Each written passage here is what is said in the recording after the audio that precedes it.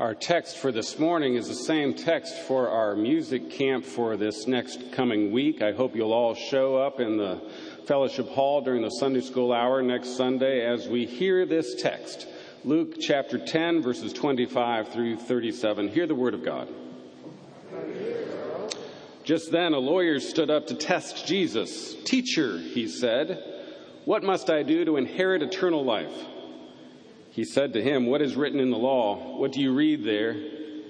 He answered, "You shall love the Lord your God with all your heart and with all your soul and with all your strength and with all your mind, and your neighbor as yourself." And Jesus said to him, "You have given the right answer. Do this and you will live." But wanting to justify himself, he asked Jesus, "And who is my neighbor?"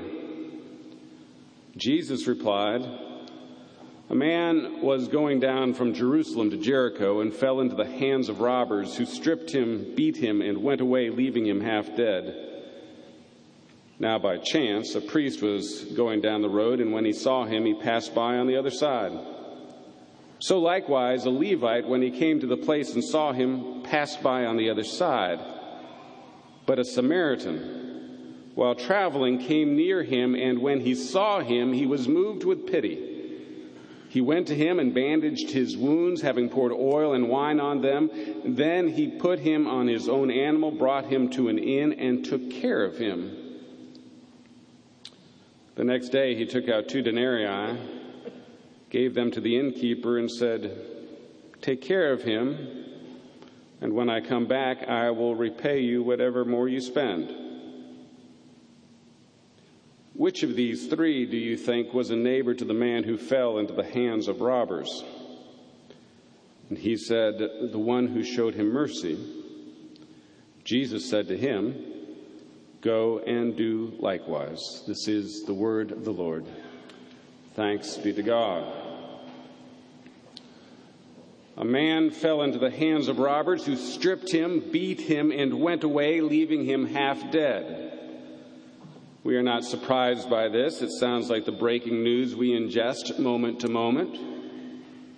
A full diet of our existence under random attack. It doesn't add up. It makes no sense. Fear is our go-to. Oh, fear, where can I go from your spirit? Oh, fear, where can I flee from your presence? If I go to the 4th of July parade, you are there. If I go to the elementary school, you are there. If I take the wings of the morning, which I am not, and travel to Japan and Ukraine or Haiti or Congo or the farthest reaches of the sea, even there fear will cover me. We know, and Jesus knows, random violence doesn't make any sense, doesn't add up. But we spend 24 hours of news every day on it. And Jesus spends half a sentence. A man fell into the hands of robbers who stripped him, beat him, and went away, leaving him half dead. Jesus devotes 2 sentences to speak about people, religious people, who see the tragedy of the situation. A man left dead on the side of the road. They see it, and they do nothing, which is the crime that is often most leveled against Almighty God. When tragedies happen, why on earth would a loving God do nothing? Why on earth would an all-knowing, all-seeing, everywhere, all the time, allow this awful thing to happen, God? It doesn't add up. God is either not paying attention, doesn't care, or doesn't exist. And Christians really do not have a great answer for the problem of suffering. Really, the only best answer that we can give is to say that God suffers. Perhaps the best answer we can give is that when we sacrifice and suffer for those who suffer, that is what is most beautiful. I'll get to that in a minute. But for now, Jesus wants us to see in just 2 sentences what happens when people who live into one side of their calling and only one side of the calling. They have the title priest or Levite or baptized Christian, a title that says, I believe in God. Lovely. Lovely indeed. But you just can't pick one side of your job description. You need the whole thing. That's the ugliness of Uvalde. People who were supposed to live into their calling did not. They looked the part. They had the uniforms. They had the badge. They had the job description. They just didn't live out the job description. And it's a tragedy. Jesus gives us a couple sentences about the tragedy. He doesn't explain why they didn't stop. We don't know why, but I think we know why. Because I got a session meeting at the church at 7, and they've asked me to pray because blood isn't my thing, because it's too dangerous, because I can't be late to pick up the grandkids, because I'm not equipped, because I'm better at thoughts and prayers. It's an answer, but it doesn't add up when you're the one who is bleeding. A half a sentence to the violence, 2 sentences to those who are called to do something and do nothing. But the attention really in this whole story, as I said before, is to that which is most beautiful. When someone lives, sacrifices, suffers for someone else, that is most beautiful. That is eternal life. I know a lot of people think of eternal life as getting their ticket punched for the pearly gates, and where, upon entering, they believe that they will be handed a club and a golf ball. That's all you need. Try it. Just one club. That's all you need. Try it. And sure enough, get up to the first tee, one club, one swing, boom, and into the hole it goes. Your swing is the same, but now when the ball ricochets off rock, tree, rake, and lake, the miracle of all miracles is every time in the hole. Par 3 or par 5, one swing, heaven. You come back into the club saying, you'll never guess what I scored. And everyone in the clubhouse says, oh, we know what you scored. For we have all scored the same. Every day, we all score the same. The ball just goes into the cup every day. That's eternal life, but it isn't heaven. Not when it goes in every single time. Eternal life is that thing that doesn't add up. It doesn't make sense. It is not easy, but it is beautiful. Jesus describes the beauty sentence upon sentence. He points us to the person who interrupts the agenda of the day for the one who is bleeding. Stops, sees, and goes. Pours wine and oil upon the wounds, binds the wounds, lifts the man onto his animal, walks alongside, finds an inn, checks into a room, and takes care of him. It's one act of love upon another.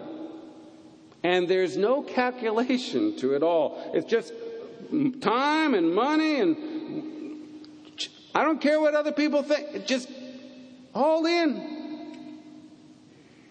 And you all need to be like that. In fact, if you're taking notes today, and I know you are, please write that down. I need to be like that. I hope you're like that. because I can't be like that. I'm too calculating. When I'm driving in my car from time to time with my wife, Beth, she can spot a lost dog at 1,000 feet and 70 miles an hour. She just sees, whoa. Honey, she'll shout. What? We have to go back. There's a doggy. The doggy's on the side of the road. He looked lost. Now, the eternal thing to do would be to make the U-turn. And then make the U-turn again. Come up onto the side of the road slowly, flashers, slowly, slowly, slowly. There he is. Get out of the car, down the embankment that's filled with Lyme disease and copperheads and poison ivy,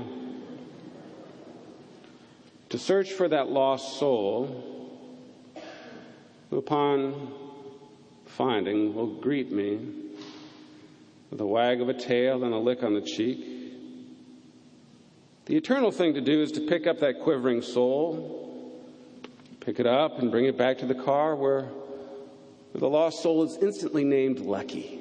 Lucky. Which means we now have a dog. And sure enough, Lucky, what a perfect name, becomes part of the family. A gifted dog with a clear sense as to the gift of its own salvation that has come its way, and in almost magical ways, that little rascal brings out the best in everyone he meets. Everyone in our family, all our neighbors, even John Bailey is transformed into someone who's quite enjoyable to be around. Lucky becomes a great source of sermon illustrations and then is featured in my first children's book, which is so popular that it becomes a cartoon character with a whole toy line, making me filthy, filthy rich. Such is the joy of a dog who lives into the calling of knowing its own salvation and loving God and neighbor. It's quite beautiful. But as I was saying, I can't do it because it doesn't add up. It's time. It's stopping the agenda. It's thistle and snake and thorn and dog bite and rabies shots. It's a mess. I can't stop the car. Can you stop the car? We need to stop the car because we're on the highway to hell. Violence occupies 99% of the scenery these days. The radio's turned on full blast and is full of anger and frustration and bigotry and insanity.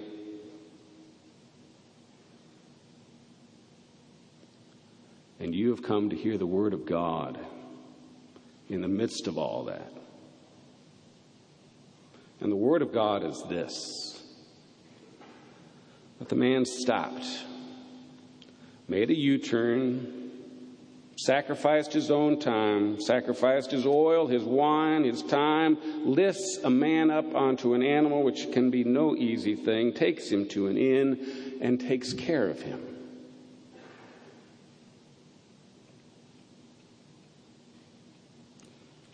But now Jesus says the man has to leave. Where do you suppose he's going? Do you think he'll ever get there? Or do you think in a world full of violence, his life is just going to be spent doing the same thing over and over and over and over again? Binding the wounds, lifting them up, healing the presence. It's a life that would not add up. You could never get on to life. You'd just be caring and sacrificing and loving. It doesn't add up. He'll never make the destination unless the destination's already arrived. Unless that's what you call eternal life. Jesus says the man has to leave the inn. He puts the man in the hands of the innkeeper. Imagine being the innkeeper. He says to you, I have to be gone. Here's a couple days' wages. Take care of him. And if you run out of money, I'll repay you upon my return. You happen to know that the man handing you the money is a Samaritan, which means he comes with a lot of baggage. We all know our Samaritans. And yet this Samaritan has come into your life. He's come into your inn. And you've watched him, because that's what you do. You watch. You make sure, because you can't ever trust a Samaritan, and you watch him. And yet, he seems like he goes out, comes back from Walgreens with a bag that's full of ointments and Advil and bandages. You watch him, and he goes up to the room with another glass of ice water. You watch him. He goes up to the room with some hot soup. You watch him. And now that Samaritan has paid you to do the same. If you run out of money, I'll repay you on my return. How many days will you go after the money runs out? How many days would you go of caring?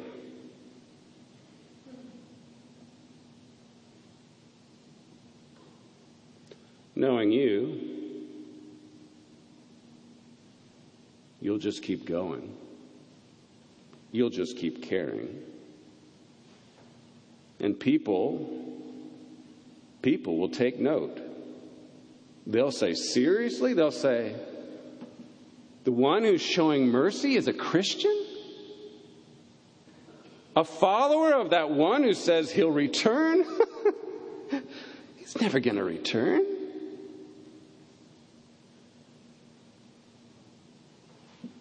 Oh, he'll return. This is our story. That in the days of Caesar Augustus, when the world thought Caesar Augustus ran the world and Quirinius was governor and it was all about politics and war and violence, there was one who showed up to show mercy.